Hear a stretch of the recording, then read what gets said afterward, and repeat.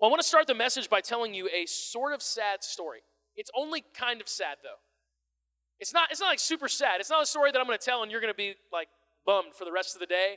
You're not going to go, well, thanks a lot, Justin. That just ruined my Sunday. That's not going to happen. I have stories like that, by the way.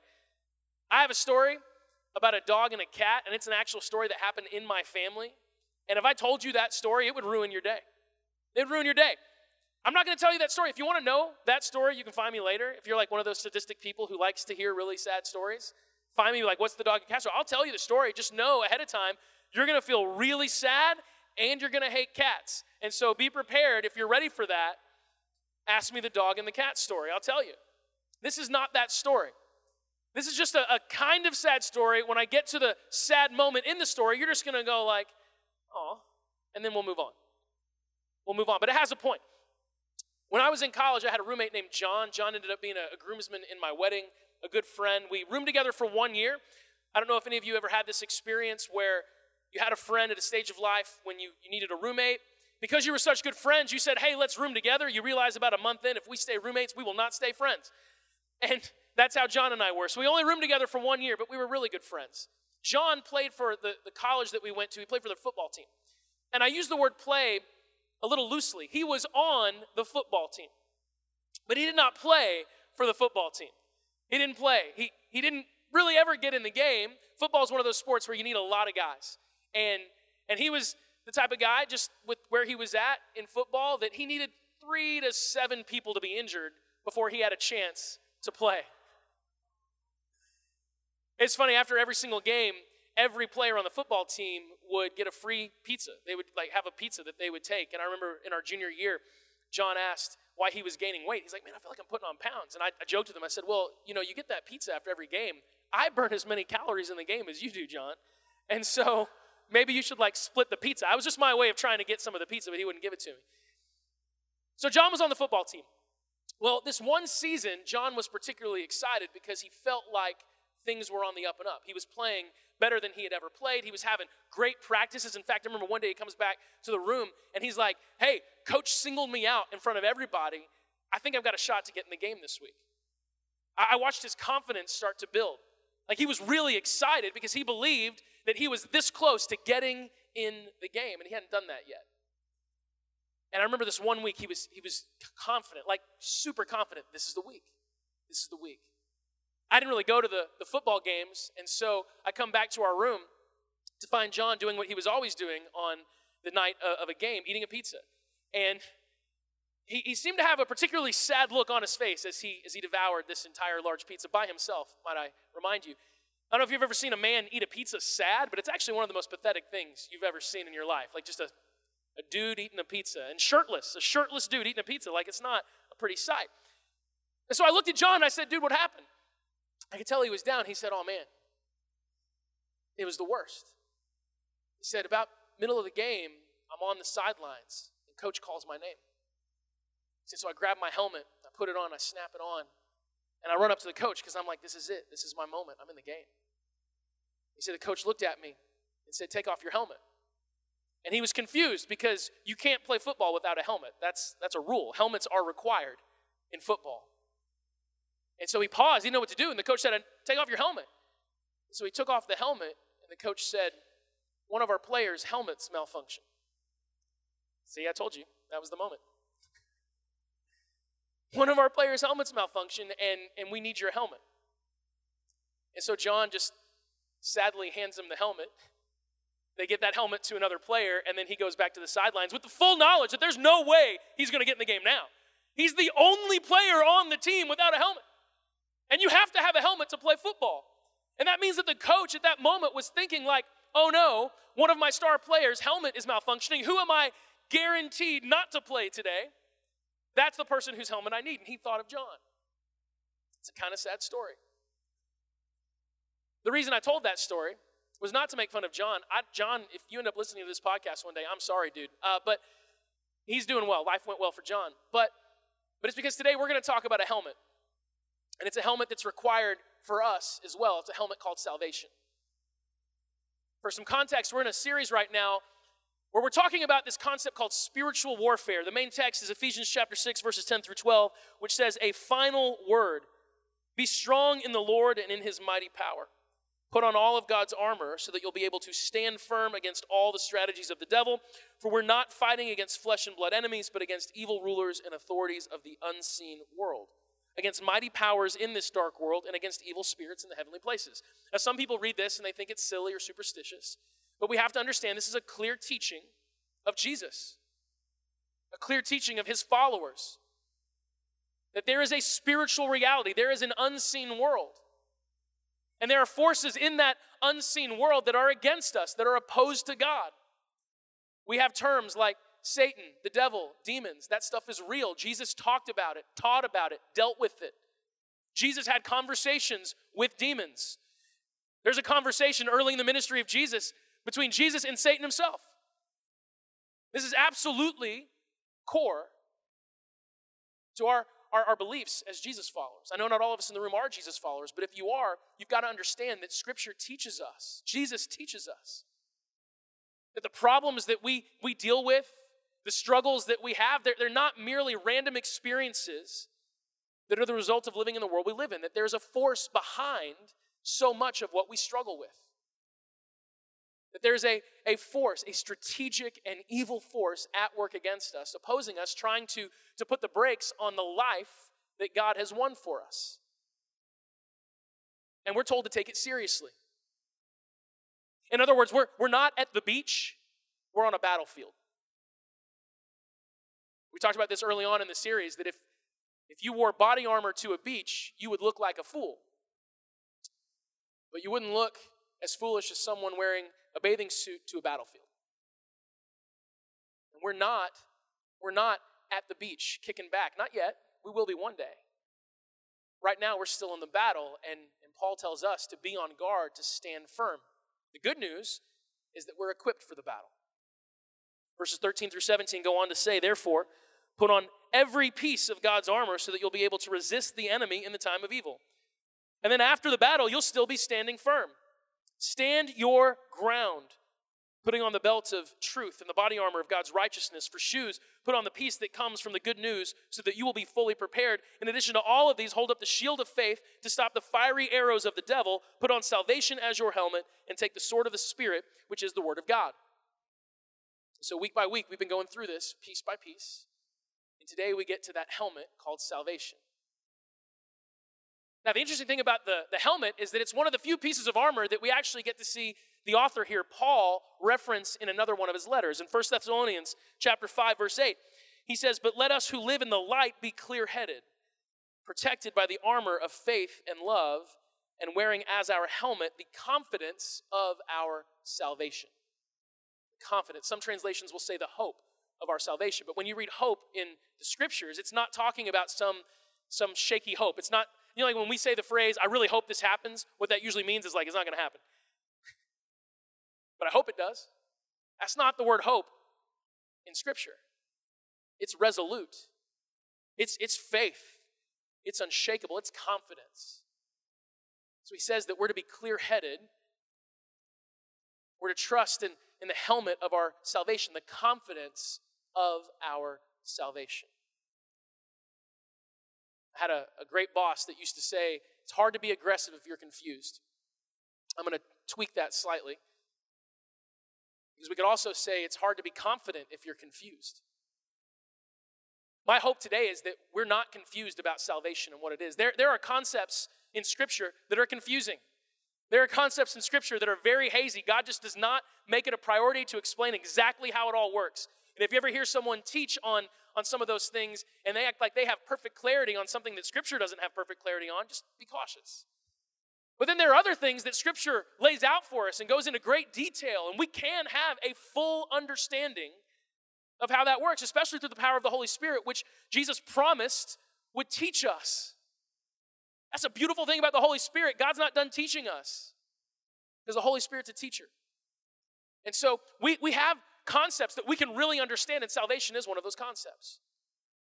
Scripture talks about it at great lengths, and we can understand it. But if we don't understand salvation, if we have kind of a hazy understanding of what it really means to be saved, we'll be confused. And we can't be confident if we're confused. God wants you to be confident in your relationship with him. He wants you to be confident in who you are in his eyes. That's your helmet. We've got to be clear in order to have confidence. So let's talk a little bit about what it means to be saved. I sent out an email to as many people as receive our emails, asking if you had stories about a time in your life when you were saved, and I got a lot of responses. If I haven't responded back to your email, it's because I got a lot of responses, okay? And I have 4 children, so email 4 children, they don't always go hand in hand, but like a lot of responses. And I learned some pretty awesome things. I actually think this is important to share. I got a lot of stories about drug addictions and overdoses and suicide attempts and stories where people's lives have been saved by someone who found them in that state. The reason I want to mention that is because I think it's really important for us as a church to remember that when we're dealing with something really heavy and dark, we're not alone. Satan may want to whisper to you that you're the only one, that you're the only one that has that problem, you're the only one dealing with that. You better keep it hidden, you better keep it secret because the people around you would never understand. That is not the truth. You are not the most messed up person in the room. Because there's a lot of messed up people in this room. And so I think it's good. Well, don't clap for being messed up. That's not a good thing, right? We're in process, but it's good to know that we're not alone and that other people can understand where we are, where we've been. But there were some stories that were almost like someone should film that. Like that was awesome. There were some really incredible stories. One in particular, I just thought this was amazing. This woman emailed me back and said, when I was 15 years old, I was taking a shower and I had the music up really, really high. Music was up crazy high, and little did I know that tornadoes were touching down like right in my neighborhood. I couldn't hear the sirens because I had the music up so high. My mom was pounding on the door, but couldn't hear it because of the music. And so my mom kicks the door down, grabs me out of the shower, which, by the way, terrifying experience, right? Like, that's like a horror movie, you know? You're showering, you're singing your favorite song, and then, whoom, someone grabs. That's terrifying, you know?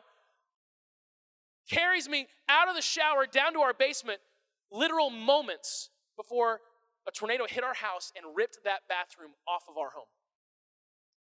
That's salvation right there, right? That's being saved. We see the word salvation appear a lot in the New Testament. 43 times, actually. But when we see the word salvation in the New Testament, it's not talking about being physically saved. For example, Acts chapter 4, verse 12. There is salvation in no one else. Talking about Jesus. God has given no other name under heaven by which we must be saved. That's a bold statement. Jesus himself said it. Our world doesn't like the statement that Jesus is the only name. But there is salvation in no one else. In no other name. When it says salvation, it's not talking about physical salvation because the early followers of Jesus would preach salvation while being physically harmed, while being martyred and killed. So the salvation they were talking about had nothing to do with their bodies. 1 Corinthians 1:24, but to those called by God to salvation, both Jews and Gentiles, Christ is the power of God and the wisdom of God. We've been saved if we've given our lives to Jesus. Saved from what? Because I don't hear tornado sirens right now. We've been saved in a spiritual sense from ourselves. We've been saved specifically from the power of sin at work in us. If you have our mobile app, whenever you pull up the message this week, we're going to link to an awesome video done by this group called the Bible Project that explains the concept of sin really, really well. If you're not familiar with the Bible Project, great resource. We link to all their videos on our app because it's just a phenomenal way to learn the scriptures. But this concept of sin, it's a constant in the Bible. Here's the basic idea. We are not born neutral to God. We are not born leaning toward God. We're actually born with a nature, our human nature, that is opposed to God. Now that's not something that sounds great. Anyone who doesn't believe that, I just encourage you to have lots of children and see if that proves true. Because I got 4, and I'm convinced that we're not born right. Because it's hard to teach children to do basic things. Basic kindness does not come naturally to children. We're born opposed to God. There's a force within us called sin. And it causes us to to choose ourselves over others. It causes us to be selfish. It causes us to choose what we want over what God wants. And that's a problem because God is God. And we don't have anything within us to combat the power of sin. Scripture says that apart from God, we are slaves to our sinful nature. I love that statement because it's so offensive in the world today. Like if I went out on the streets and I said, hey, you're a slave to your sin nature, people would say, how dare you? But you know what you'll hear people say all the time? Can't help how I feel. Can't change who I'm attracted to. I can't deny my feelings. So you're a slave to your nature. Okay. We can't do it on our own, but Jesus came. And he lived a perfect life. He owed nothing to sin. No debt. And he took on the penalty and the debt of our sin. He took that upon himself, died on the cross as a sacrifice for our sin, paid it in full, and then gave us his righteousness. If we believe in him and have faith, then that means we're saved. So if you've given your life to Jesus, you have been saved from the power and the penalty of sin. You're saved. Be confident. Wear that like a helmet. Be confident. You've been saved. But have you really? Like, are you sure that you've been saved? That's a question I think we hear a lot. Maybe in a different way. Am I sure? Am I sure? I got saved when I was 10 years old. Right before 4th grade. Vacation Bible School. Little Baptist church in Springfield, Missouri. My family started going to that church because our neighbor invited us. It was right before 4th grade for me, and I was really excited to not go to church because I didn't like church. I'd only been a few times at that point in time, and we had just moved to a new house, and that house had a swimming pool. And the last thing I wanted to do on Sunday morning in the summer was put on dress pants and go to church. No one likes dress pants. Well, maybe some, and if you like dress pants, I apologize. I wasn't offending you, trying to anyway, but I don't like dress pants. I didn't like them when I was in the 4th grade. But this guy invited us to his church, and he got arrested a week later for embezzling money from his company, and we never saw him again. And I say it a lot, I love it, it's just poetic. I'm a Christian because a criminal invited me to his church. And that summer, I gave my life to Jesus. I just heard the story of Jesus. I believed it. I had no reason not to, and I went forward one day, and I got saved. I was saved from the power and the penalty of sin. Now, here's the challenge, though. Very few people have done their best sinning at 10 years old. And so I got saved at 10, but then 13, 14, 15, high school, those years come along, and all of a sudden I'm doing things that are way worse, at least from a human perspective, than what I was doing at 10 years old. And that created a lot of doubt in me. I started hearing this voice. Are you really saved? Are you sure? And fortunately for me, as a kid who was in church at that time, I had this thing to look forward to every summer called church camp. I don't know if you grew up in church and you had the church camp experience, but church camp is where you go every summer to get resaved. Okay? So, good news, every summer I went to church camp, and every summer there was a guy on the stage, and he was like, are you really saved? And you're like, yeah, I'm saved. And he goes, are you sure? I'm pretty sure. And then he says, do you ever struggle with this, or this? And you can name 4 things that every teenager on the planet struggles with. And you're like, I do. Are you sure you're saved? Oh, no. I came in sure. Now, if I had to put a percentage on it, I'm like 85, 87% sure. And that's not good enough. And so you go forward in a moment that's emotionally charged. You go forward and you get saved again. I got saved 6 times. And that created a great deal of confusion in my heart. I remember actually being in college and struggling to figure out at what moment did I actually get saved. It was kind of a crisis of faith for me. Which one was the real one? And I look back now and I understand with clarity that it was the first time. It was the first time. Because that first time I responded to God with faith. And I didn't just intellectually believe in God. It's not enough to intellectually believe in God. The demons intellectually believe in God.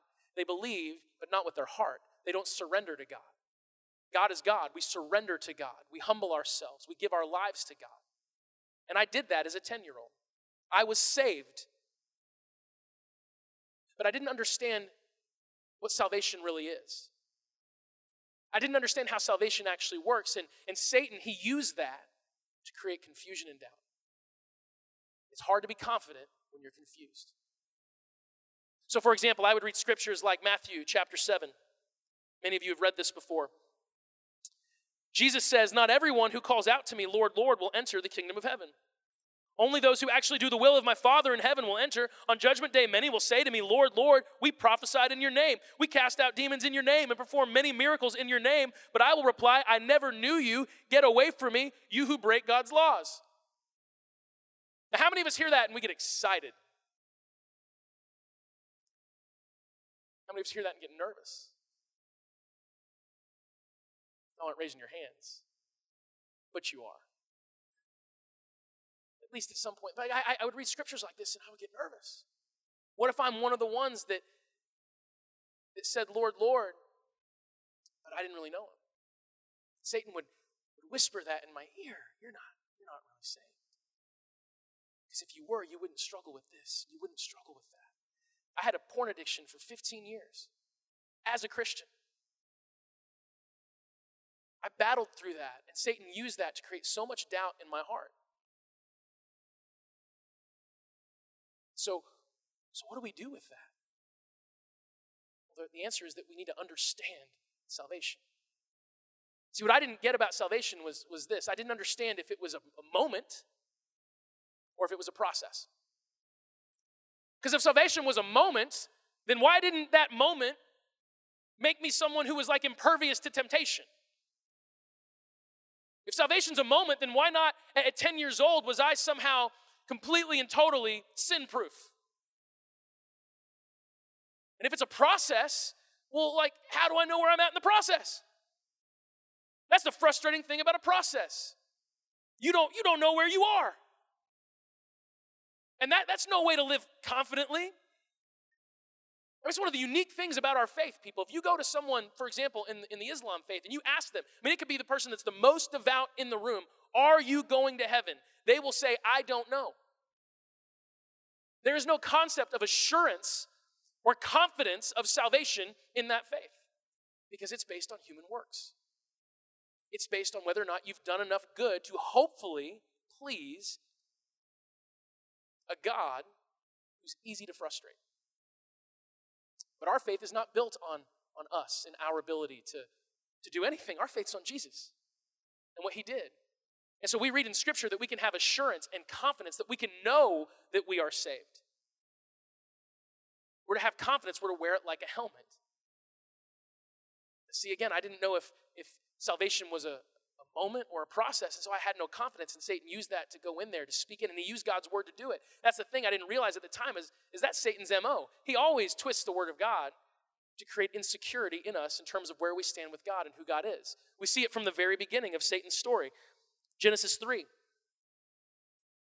The serpent was the shrewdest of all the wild animals the Lord God had made. And one day he asked the woman, "Did God really say you must not eat the fruit from any of the trees in the garden?" Already he's twisting God's words, using the very words that God had spoken to create doubt. She says, "Of course we may eat from the fruit from the trees in the garden. It's only the fruit from the tree in the middle of the garden that we're not allowed to eat." And God said, "You must not eat it or even touch it. If you do, you'll die." And Satan just lies. You won't die. God knows that your eyes will be opened as soon as you eat it. You'll be like God, knowing both good and evil. And now she believes that God is holding out on them. What's funny is that when God creates mankind, when he creates men and women in Genesis chapter 1, he says, "Let us make man in our image to be like us." So from the get-go, we were like God, in the image of God. But Satan comes in, he takes God's word, and he actually uses it to create doubt. Because when he says, if you eat this, you'll be like God, he's implying that you're not like God.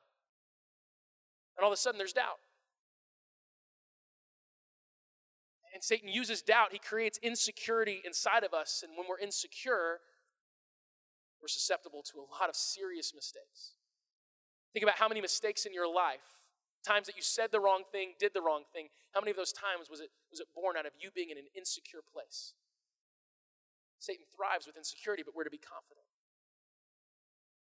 And we become confident when we understand our salvation. Here's the truth about salvation. It is both a moment and a process. It's both. See, in the word salvation, we have a few other terms that are embodied in salvation. We have a term like justification. The idea of justification is that in one moment, on the cross, your sin was dealt with, justified, finished. On the cross, Jesus didn't say, I'm almost done. On the cross, Jesus said, it's finished. Your sin was justified in that moment. And the moment you put your faith in Jesus, you joined him in that moment. Your sin was justified. And we see many scriptures that speak to this. Hebrews chapter 9, 24 through 26 says, for Christ did not enter into a holy place made with human hands. It's talking about the temple, where priests would go to offer sacrifices every single year like clockwork. He says, which was only a copy of the true one in heaven. He entered into heaven itself to appear now before God on our behalf. And he did not enter heaven to offer himself again and again, like the high priest here on earth who enters the most holy place year after year with the blood of an animal. If that had been necessary, Christ would have to have died again and again ever since the world began. But now, once and for all time, he has appeared at the end of the age to remove sin by his own death as a sacrifice. It's kind of an interesting concept. It says he's appeared at the end of the age. The Bible describes God as being a term we call omnipresent, that he's just in all times, at all times. He's in the past, he's in the present, he's in the future, he's everywhere. He's everywhere. And so that moment on the cross, that moment didn't really happen 2,000 years ago. It just happened.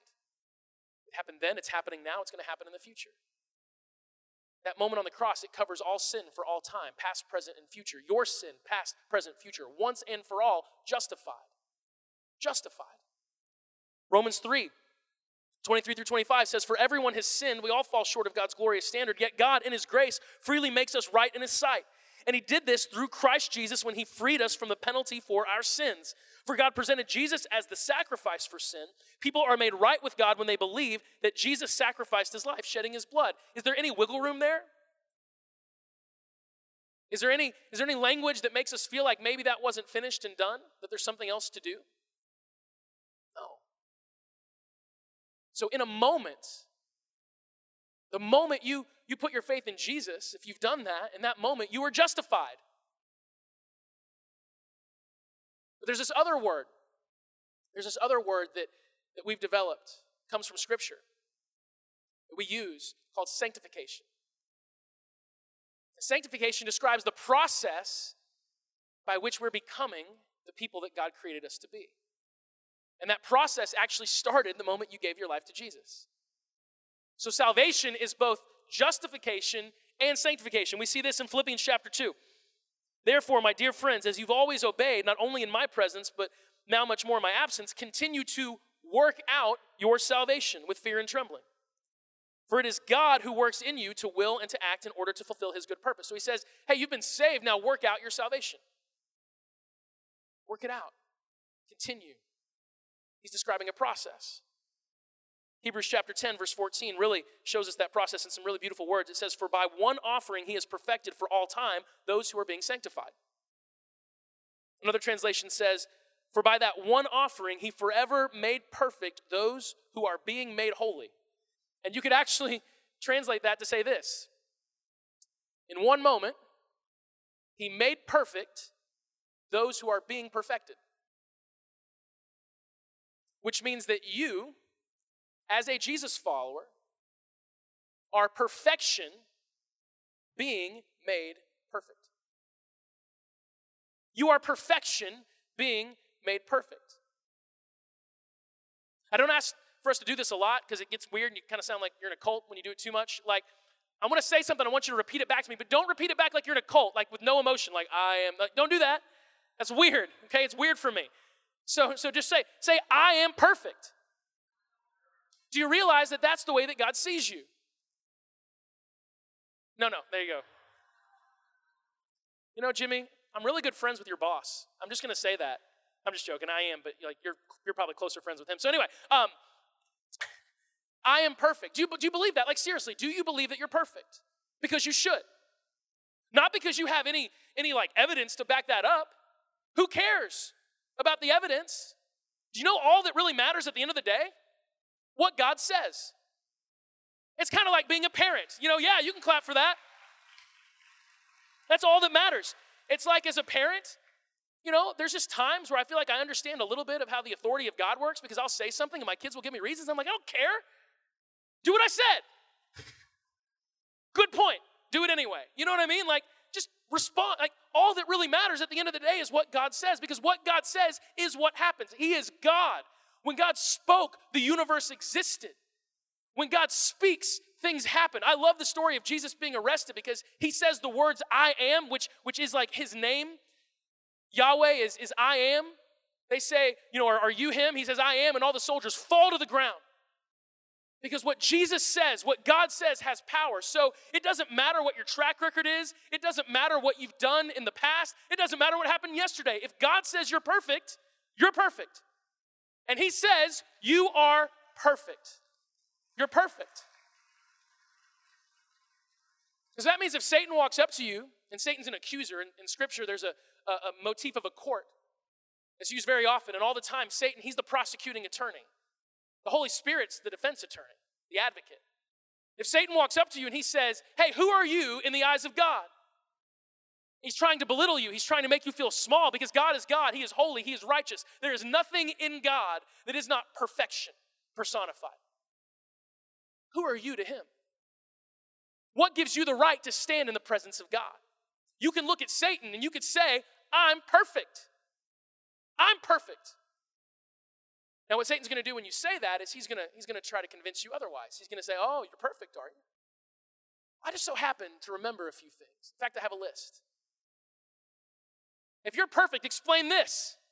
Explain this, and this, and this, and this. Explain 7th grade, Justin. Just all of 7th grade. And you could respond to him boldly, oh, I have a perfect explanation for that. I'm being perfected. I want you to repeat this, and only this, Jimmy. I am being perfected. That did sound like a cult. You have to work on that. You're being perfected. See, when God sees you, he doesn't just see you right now. He sees the finished product. And you know what the finished product is? Perfection. There will be a day that we are all in heaven worshiping God together with complete perfection. Not one thing inside of us opposed to God. No conflict inside of us. None whatsoever. Paul wrote that when we're resurrected in the life to come, that we'll have glorified bodies. Even our bodies will be perfect. Not many of you have perfect bodies. I can't wait to see what mine looks like. Like, I know I have abs, I've just never seen them, and I'm hoping that that'll be the first time. I'm like, look, they're there. They're there. We'll be perfect. And when God looks at you, he sees that glorified you. He sees it right now. Why? Because he's omnipresent. He's at all times. He's not just in the now, he's in the future as well. I heard a person explain it this way once. Think about a parade. When you watch a parade, you see each float go by one at a time, and you're just sitting there like you see it in sequence. Oh, that one's cool. That one's cool. You see the next one. God sees the parade from the top down. He sees the beginning, the middle, and the end all at once. Every once in a while, we have these moments in life where we get a glimpse of the future and we see how beautiful it is. If you have children, maybe you've had that moment where you see your kids and just for a moment, you see them in the future. Something happens and you go, wow. I got a glimpse of who they're going to be. I had that happen yesterday with my oldest. He was playing on my iPad, or so I thought. He asked for my iPad. I thought he just wanted to play a game or something, or lose my Apple Pencil, which he does. We actually had a moment this morning. I couldn't find my Apple Pencil. It goes with my iPad. I use it to make notes. I asked him. He said, well, I left it on that chair. Like, he said it just like that. Well, I left it on that chair. I'm like, well, that's not where it goes. That's not the moment I talked about, seeing the future of who he is. It's a different moment. Yesterday, he's playing on my iPad, And he says, hey, Dad, I want to show you what I did. And I'm kind of thinking, okay, what is this? Like a little drawing maybe. And I turn, and he's been writing a message. And I'm going to be honest with you guys. It had some theological inaccuracies that I had to deal with. Like, okay, that's actually not, no. Like, he spent time on his own on a Saturday typing up what he thinks about God. And it was really powerful. And in that moment, I got this little glimpse of the man that he's going to become. A man who loves the Lord. A man who's willing to speak boldly in a world that doesn't like that. And then he went back to acting like a 9-year-old. Losing my Apple Pencil. God sees you that way now. He sees the future you. Not the future you in a year, 2 years, 5 years. I'm talking about the you in heaven. The glorified you. He sees it now. You're perfect. You've been made perfect, completely justified. And guys, in the meantime, as you live your life with the Holy Spirit inside of you, walking in obedience to God, saying yes to God, humbling yourself before God, and just saying, Lord, I'm yours, I belong to you. He's sanctifying you. He's making you more and more perfect every single day. So you are perfection being perfected. And that means Satan has nothing that he can accuse you of, because it's all covered. It's all covered. If Satan comes to you and accuses you and says, are you sure you're saved? You can say, shut up, Satan. I am perfection being perfected. That is who I am. And you can say it with confidence. With confidence. So put your helmet on. Put your helmet on. You're not my roommate John, sitting on the sidelines with no helmet. You are perfection being made perfect day in and day out. You are ready to make an impact for the Lord. You are ready to go into your workplace and bring glory to God. You are ready to go into your family and be the husband and the wife or the child or the sibling that you're supposed to be, so that you can bring glory to God and show people that God is real and He is exactly who He says He is. You are ready for that because you've got a helmet on. Be confident. Be confident in who you are, because you are who He says you are. And He says you're perfect. Be confident. Don't be confused. Don't be hesitant. Be confident. We're going to wrap up. What I want to say, very end of this, we're done. Notice, by the way, Paul begins Romans chapter 6, verse 10 with a final word, and then there's a lot of words after that, which gives me great, confidence as a pastor that I'm not the only one that does that. That when I say I'm done, I'm not really done. I'm kind of done, That's what Paul says. But I'm pretty much done. Look, the only way that you can have confidence in where you stand with God is to know Jesus. And so if you don't know Jesus, meaning that you've never given your life to Him, maybe you've never passed from just belief in Him to knowledge of Him, to loving Him, to committing your life to Him, look, that can happen in a moment, this moment. All you do is you just say in your heart, Lord, I believe in you. Jesus, you are exactly who you say you are. And I give my life to you. That's a line you cross in your heart. There's no ritual. There's no thing you've got to do beyond that. That just happened. That can happen right now. And if you've never done that before, I'm telling you, that's your only hope. But you can't do it on your own. And why would you want to? Why would you want to? He's done it for you. Accept it. If that's a decision that you make today, I would encourage you to get baptized right away. You can go to the main lobby and sign up today. We'll baptize you next week. Take that first step of obedience and get baptized. If you are a Jesus follower, I want to give you one scripture. Hebrews 12:1.